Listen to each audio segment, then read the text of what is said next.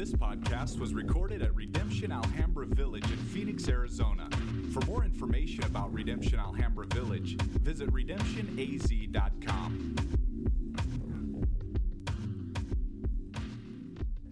All right, Sermon on the Mount, Matthew chapter 7, verse 12 through 14 is where we're at today.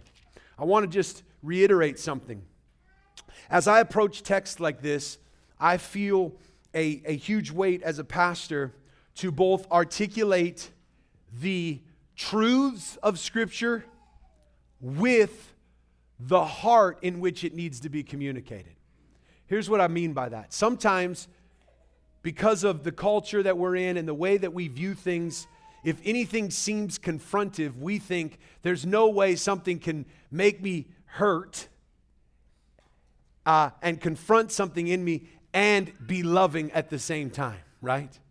This is going to confront things in us, and it's going to cause us to feel the tension of that in many ways. But I want to just affirm in you that my heart in this and our hearts in this is as much as there's a huge log in my own eye that I want to deal with in my own heart so that I could see clearly to help my brothers and sisters remove the speck in yours. So I'm taking a page from the Sermon on the Mount and saying this: just because I'm bringing this to you doesn't mean I don't have a huge log in my own eye that I have to deal with on these things.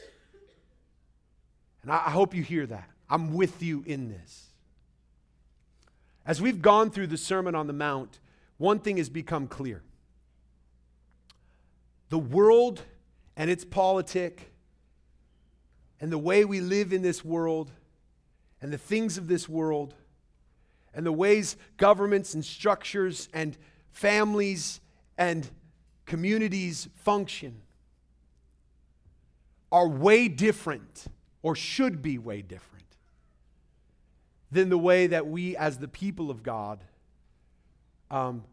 should live and function. And I feel that right now more than ever, because it doesn't matter what political party I think. I believe it shouldn't matter what political party we've identified with.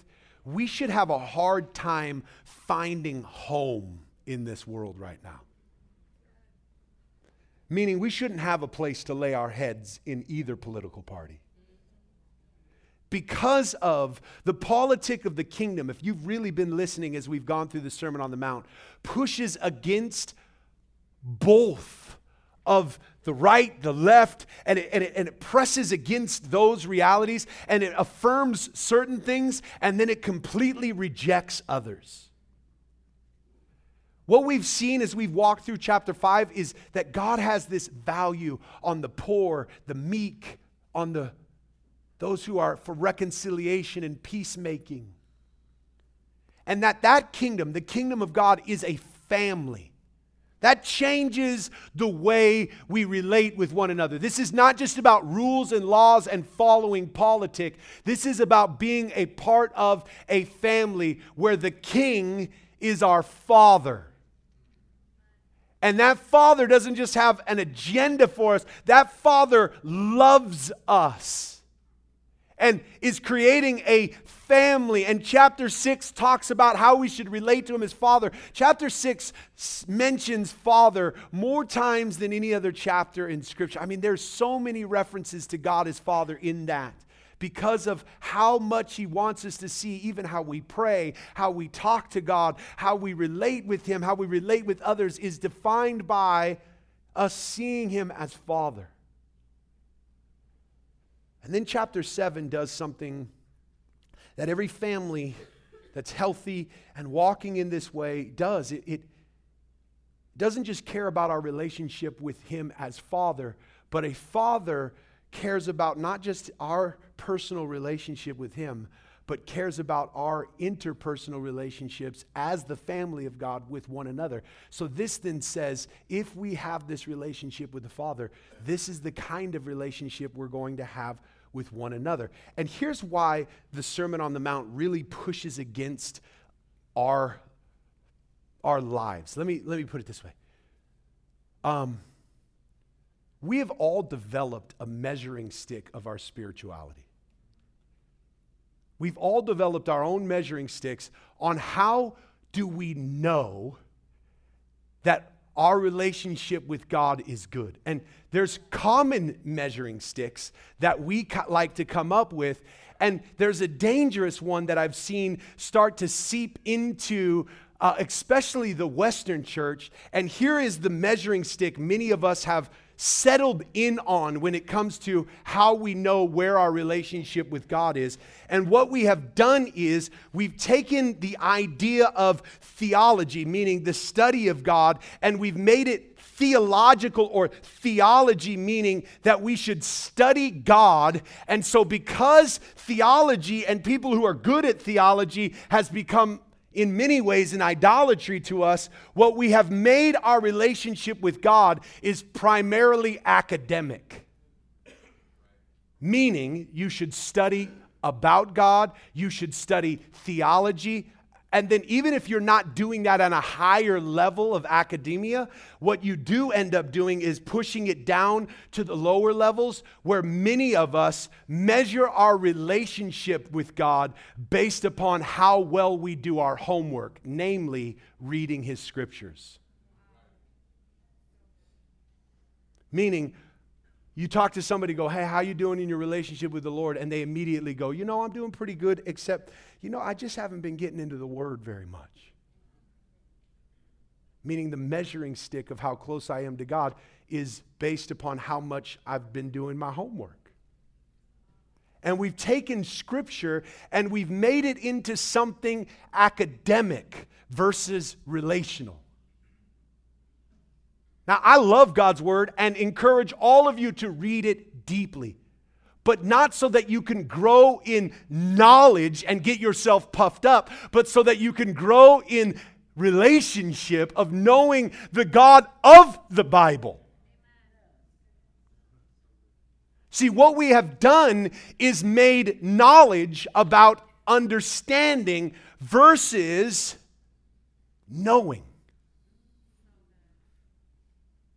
Versus having His very heart. And what we've done with our relationship with God is we've moved it out of intimacy and closeness and moved it into a chore.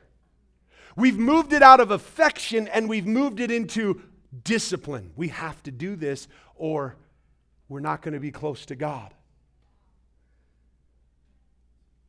Hear me on this, we've made the measuring stick a lot smaller than it should be. We've made it something attainable. Understanding. So what happens in that is the people who are good with their minds and think deeply and articulate well, they're the super Christians. They're the ones everybody looks up to and wants to be like. So we've made the theologians the ones who are educated and smart. They're the leaders. They're the ones who should be in that place. Interesting enough, the ones that Jesus chose as the disciples, in Acts it says that when they saw their disciples, here's what they said. They're the least educated, they're not smart, but you could tell they had been with Jesus. That's a different kind of knowing. This knowing is not about my ascension of knowledge. They've been around Him. They know Him. They're close to Him. There's a relationship. And the reality is we've taken the measuring stick of our spirituality to a Western educational model, meaning go to school, get your education, and you're going to be smart and you're better than everybody else. Then you'll get good jobs until you get out of college and realize education, they want experience too, right? They actually want you to know something outside of a classroom. Then you're like, I can't get a job and I got this degree. Well, good job. Now pay tens of thousands of dollars back for no job. Right? And we've done that in our relationship. Many people can spend time giving you very clear, articulate Bible studies on patience and have zero patience at all.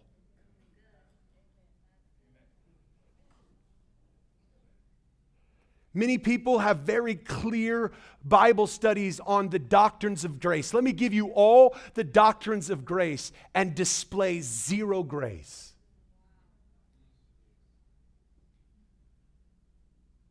Why? Because we have lowered the bar. What if the training ground, the classroom of the kingdom was not book learning? What if it was life-on-life discipleship, where when God wants to teach you about patience, He doesn't send you a new book. He makes you wait.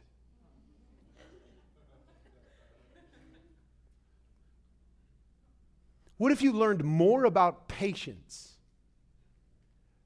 by having to be patient?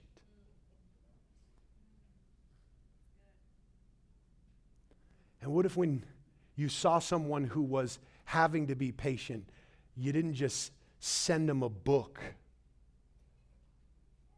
but you understood where they were at because you'd been there?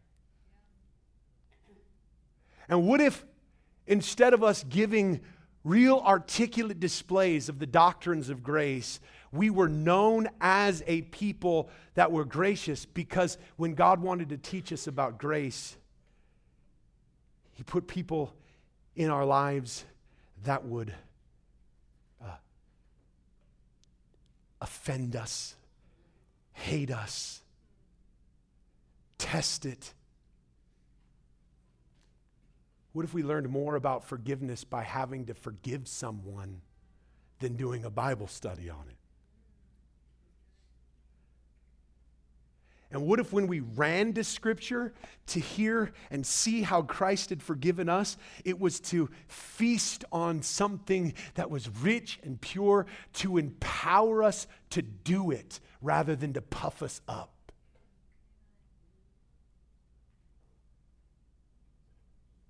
What if all of these things in the Sermon on the Mount were not just about us understanding them, but what if a theologian and the definition of a theologian changed to what John Frame says theology is? John Frame says theology is the application of God's word to all areas of life, and I agree with John Frame. I think theologians should be redefined by not just somebody who's academic and smart and can talk well, but somebody who has learned to take God's word and to apply it to every area of life. I think we would see new theologians. Why? Why have we taken our relationship with God and make it academic? Why have we taken our views of Scripture and made it more about understanding than application? Because there's a massive problem in the world. There's a massive problem in this room. There's a massive problem in us. There's a massive problem in me. And that problem is sin.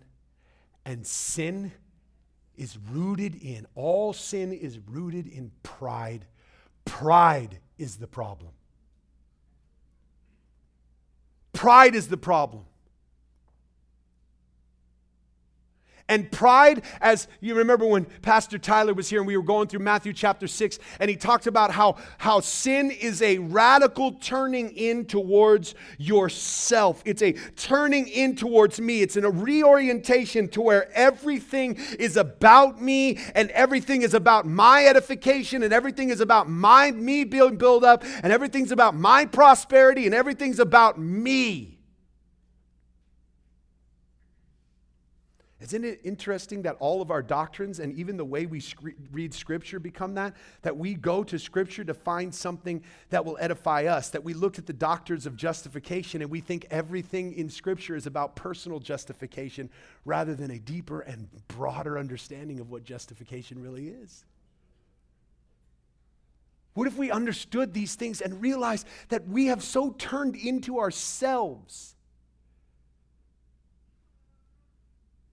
that we are not on the pathway of life, by digging more and more into ourselves. And we are not on the pathway to life by trying to understand ourselves more deeply and to try to get and to look at ourselves more. It is pride that turns us into ourselves.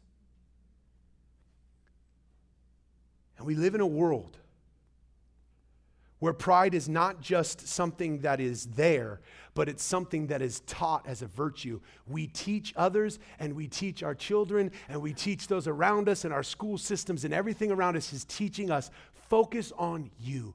Focus on yourself. Do what's good for number one. Look out for yourself and only do what is best for you. Pride is a huge problem. I'll give this illustration, not to point out pride in my children, but just to heighten our view of this. I know I got huge pride in me, but my kids fight over, I don't even know how to explain it, dumb stuff. Just dumb stuff. Like, honestly, there's many times that I've sat there and listened to them fight over things and just kind of got jealous a little bit. Like, I wish that my biggest problem in the world was what cookie I get to eat right now. Right? Like, I wish that I was so confident in my needs that I could just haul off and hit somebody because they don't give me the cookie I want. Do you get what I'm saying? Like last night, I'll give you last night's example, okay? Dad wants to bless. I want to give. I'm a giver, you know? So what do? I go buy ice cream, and I give a small, meaningless task, like pick one thing of ice cream that you all can enjoy. That simple command of picking ice cream turns into an all-out world war over who's going to get what kind of ice cream. One wants this kind and another one wants this one, and nobody's backing down. Tears, fights, screaming, name calling. What kind of Christian could want that kind of ice cream, right?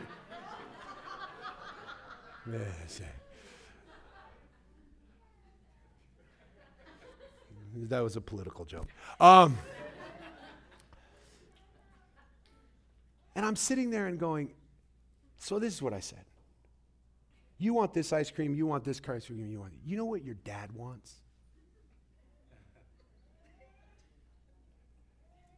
He wants you all to love each other. That's what he wants. He wants for you all to care enough for each other where you get along. That's what he wants. That's the heart of why I even gave you the ice cream. And they're all so cute in their little pride, you know? It's hard for me to get angry because I look and I just want to grab them by the chubby little cheeks, right? And just say, oh, you have such cute pride.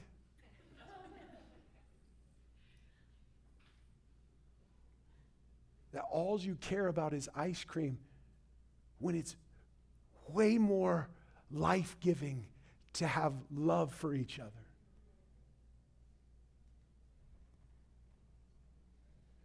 And the reality of the kinds of things that are destroying our world, that are destroying our lives, that's the root of all kinds of evil, is the root of all kinds of sin, is the root of all disobedience, all injustices, all causes of brokenness, is all rooted in pride.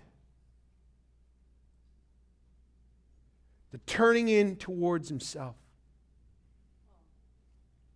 So as we stand together and read Matthew chapter 7, verses 12 through 14, I want us to remember that this is God's word. And that as we read his word, that we are reading it with that in mind, that we are respecting the very words of our Father. Let's stand together. So whatever you wish that others would do to you, do also to them. For this is the law of the prophets. Enter by the narrow gate, for the gate is wide and the way is easy and leads to destruction. And those who enter by it are many. For the gate is narrow and the way is hard that leads to life, and those who find it are few. This is the word of the Lord. You may be seated. Many who have studied this text have said that this verse 12, is the summary of all the Sermon on the Mount. I like that because you look at this idea of the golden rule, as people have called it.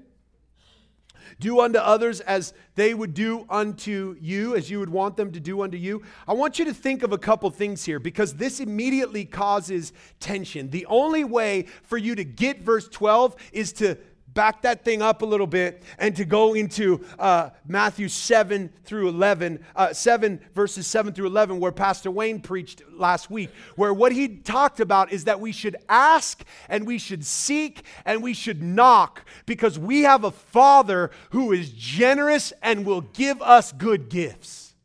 But he spent a lot of his time last week, if you remember, Pastor Wayne you need to go down. He was ripping it up. It was amazing. Because what he talked about in this text was how immediately we can feel the tension of that because many of us have asked things from God and he didn't give it to us. Right? But what he had to press into was this. If it says ask, seek, and knock, and if you ask for bread, he's not going to give you a scorpion. And if he asks for, or a stone, if you ask for fish, he's not going to give you a snake. He's not going to give you bad gifts. The reverse of that is true, right? If you're asking for a scorpion, the Father's not going to give it to you.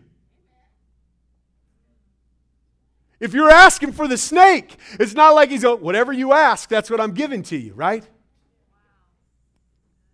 The reality of that text pushes into the relationship with the Father. That's what Pastor Wayne talked about all week last week, is the reality of the reason he wants us to ask is because the Father doesn't just want to give us stuff and be like a sugar daddy that just kind of pours out blessings upon us. What does he really want? He wants relationship with us.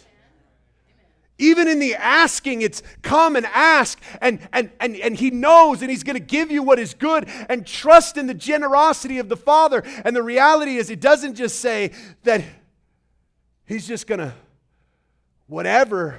He says, when you ask for that which is good, he's going to give that to you. When you seek, when you knock, and you come after him, he's going to give that to you. The same is true in verse 12 because you immediately feel the tension. So whatever somebody asks for me to do for them, I should just do that for them. Whatever they want, I should just do that for them. No, the same tension is true. That there are often times where they're going to ask for things that are not best for them. But here is the reality of this. Whatever is right. It says, whatever you would want done for yourself. That means whatever is good, whatever is right, whatever is pure, whatever you want done for yourself, you need to do that for others. What this really pushes against is not you just giving money every time somebody asks and doing this and doing this and doing this and doing this and doing this, and you're trying to find the easy answer for this. What this really pushes into is our pride. Whatever you wish would happen to you, the way that you fight against this keen awareness that all of us have, that we're so turned into ourselves, that all of us in this room know exactly what we want all the time. Right? And the only way that we can push against this is, one, by starting in 11, seeing we have a good Father who has given us all that we need. I want to just make that really clear. What does that mean? You're not lacking anything. Everything you need has come to you from the Father. He cares for you, and He loves you, and He's providing for you, and He has given you all that you need. If this is true and we could see how good and generous the Father is, instead of us just reveling in this, this is where true understanding comes. When you see the gospel and you have this deep theology of a generous God, here's what happens. You become generous. Why? Verse 7 through 11 says, you have a generous Father. Here's what true theology would say. Not just I can articulate that, but now I'm going to do that for others. Isn't it amazing how when we do something really wicked, the way we feel better about ourselves is that when somebody who loves us and cares for us comes to us and has to get over the fear of like confronting you and all the things of talking to you and comes and says, look, you're killing yourself, you're destroying your life, and here's what you don't live this way, don't go this way. And what do? We immediately flip it around and say, this is how you should have treated me. Why? Because we are keenly aware of how we want to be treated. Nobody has to train you on that. You know how you want to be treated. And here's what Scripture is showing us. That not only do we have a generous Father, but the way we fight this inward turning into ourselves and the way we walk on this path to life is not by turning in towards ourselves, but turning towards a generous Father and turning towards out. It's a radical reorientation from pride to God and others. So that awareness of how we would want to be treated, God says, here's how it's going to be used. You're going to force that the gospel is going to push us into a place where we become like Christ, meaning we enter into somebody else's world and we do what is best for them rather than always doing what is best for ourselves. We care for others like we ourselves want to be cared for and are being cared for by a generous Father.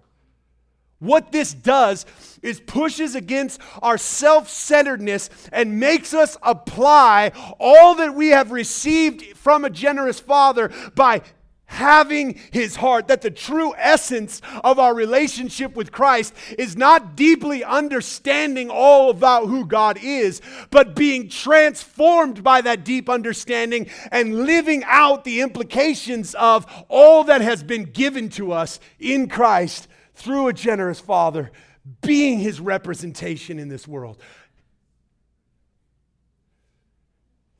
Here's the good news. It's not about you. Whew, that should free you up this morning. I wish I had an organ up in here. That's gospel right there. That could be the best news you could ever receive. It's not about you. I want to grab you by your cute, chubby cheeks and just say, it's bigger than ice cream, right?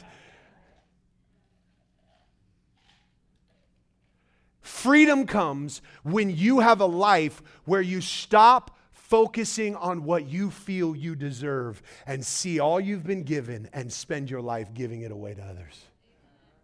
That's freedom. That's life. And immediately when we hear that, we start trying to figure out how to make that easier. That's hard. I love it. When you start hearing the gospel being preached, people feel justification if they can say this one very deep line. That's hard. Meaning that because it's hard, it must not be God. That's why I think Jesus puts in verse 13 and 14 a very powerful statement right after he says this reality of how the gospel turns us away from ourselves and towards a generous Father and towards the world. He says this, look, enter by the narrow gate, for the gate is wide and the way is easy, but it leads to destruction. And those who enter are many. For the gate is narrow and the way is hard that leads to life, and those who find it are few. He goes, it is hard, and most people won't find it, and most people won't walk it, because nobody has to be taught how to focus on themselves and live by pride. Everybody's going to do that.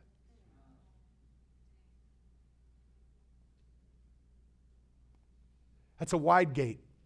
Anybody can live that way. All of you already are living that way, including myself. That's default. I'm always going to think about myself. I'm always going to figure out what's best for me. I'm always looking out for number one. Interesting is I'm number one. Thought that was supposed to be God, but no, seek Him first, but maybe I'm number one. This reality of how pride so infects the way we live our lives, and when we think it's hard, we check ourselves out of it, but anyone can live by pride, and that's why it's said in this that this is a very narrow and hard gate. This is a very narrow and hard path, and not very many people will walk this path. You're like, so you're saying it's narrow, it's hard, and it's unpopular. Yes. And I'm supposed to walk this. Why? Because that leads to life. That's the path of life. Death to yourself and living for God, in trust in Him as Father, and living for others. That's the path to life.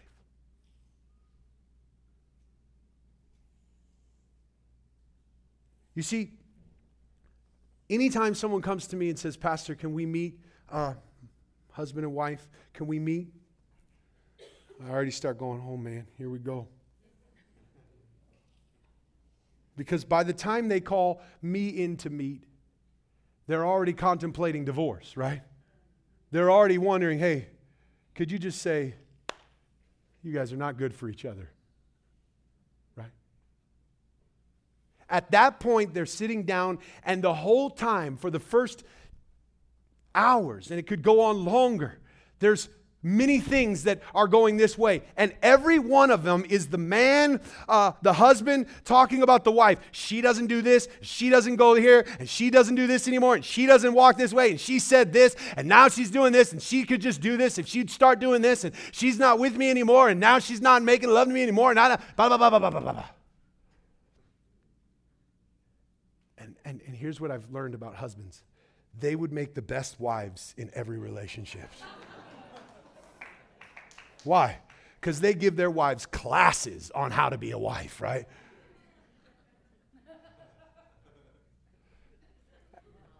And then, without skipping a beat, necks start rolling and weaves start coming off and the whole thing going. Now, he doesn't do this, and he's not around anymore, and he doesn't care for the kids, and he doesn't do this for me. He doesn't give me, he doesn't buy me flowers, he doesn't watch, we don't watch TV, blah, blah, blah, blah, blah, blah, blah, blah, blah.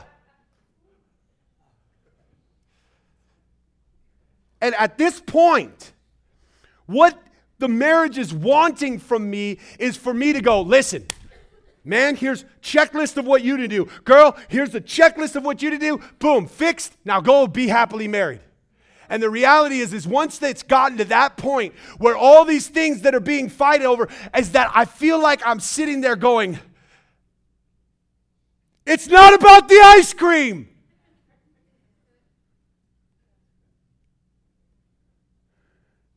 The brokenness in your marriage is that you're spending so much time knowing how you should be treated and not investing the same, the full amount of your energy figuring out how they should be treated. And that if both inside of that could go, no, I know you know what you think you need. But the gospel would compel you to say, what does it look like for me to give to them?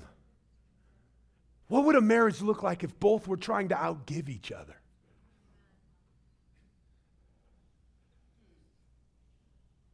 Pride is the problem. And we want an easy fix.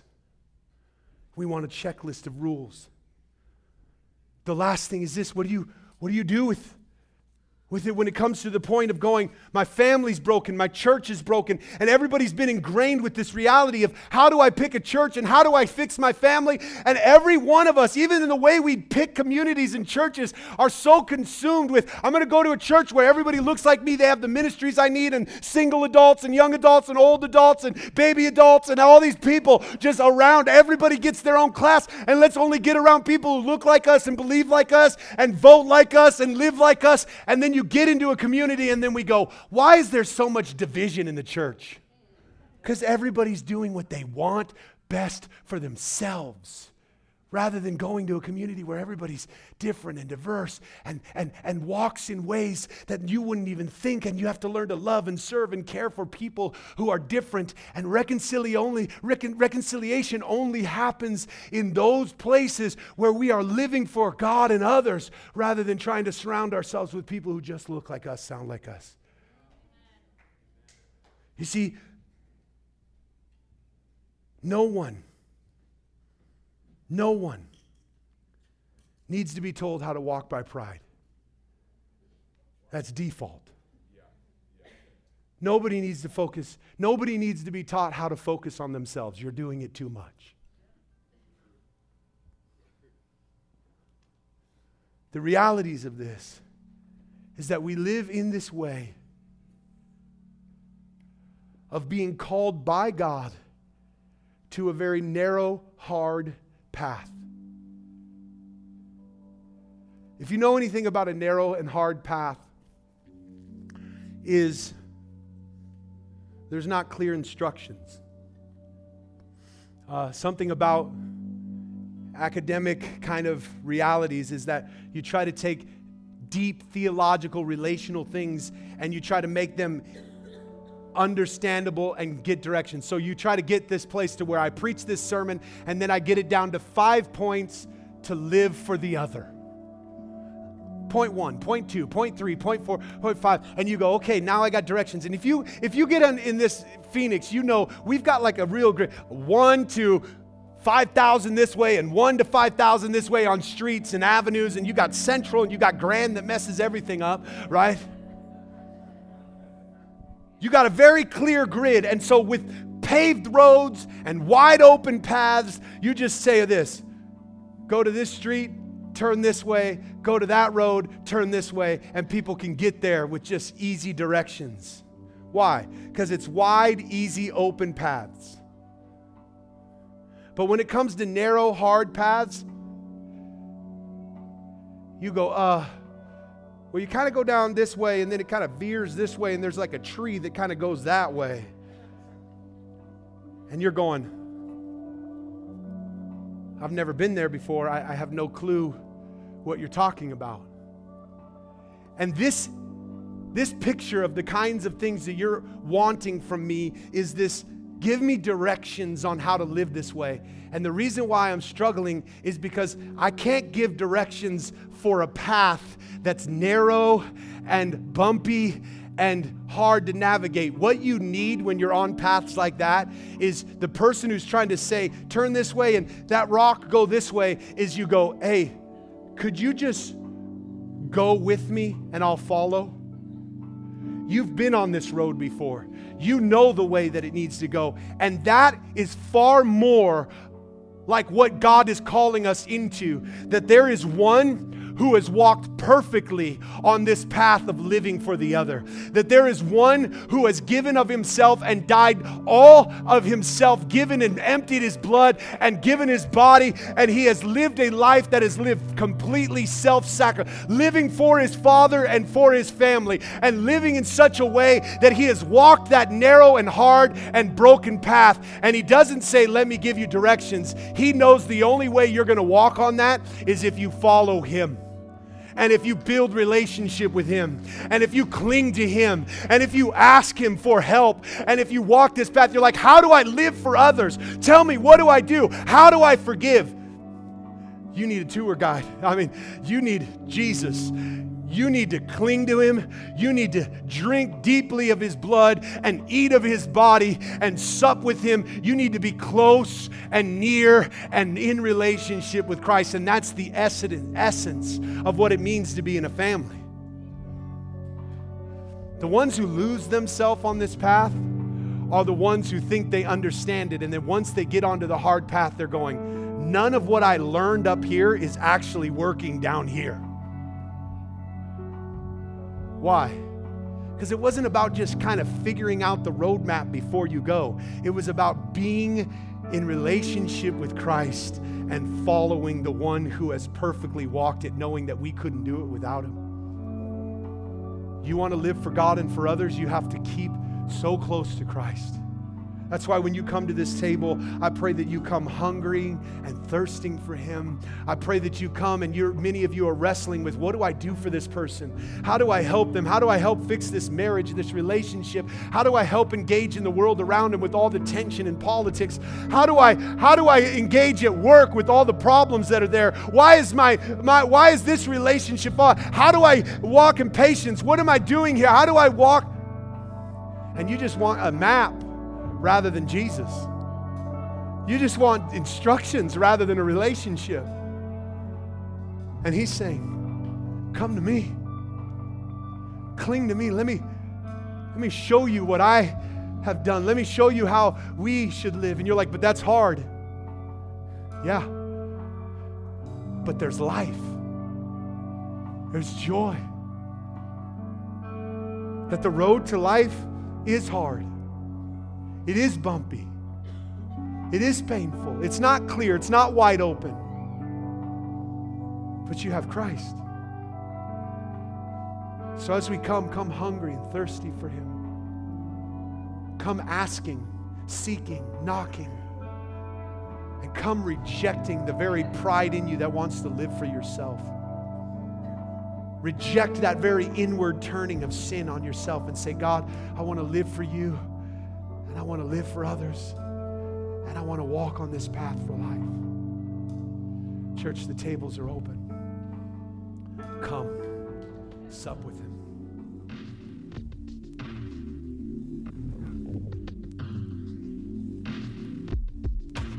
This podcast was recorded at Redemption Alhambra Village in Phoenix, Arizona. For more information about Redemption Alhambra Village, visit redemptionaz.com.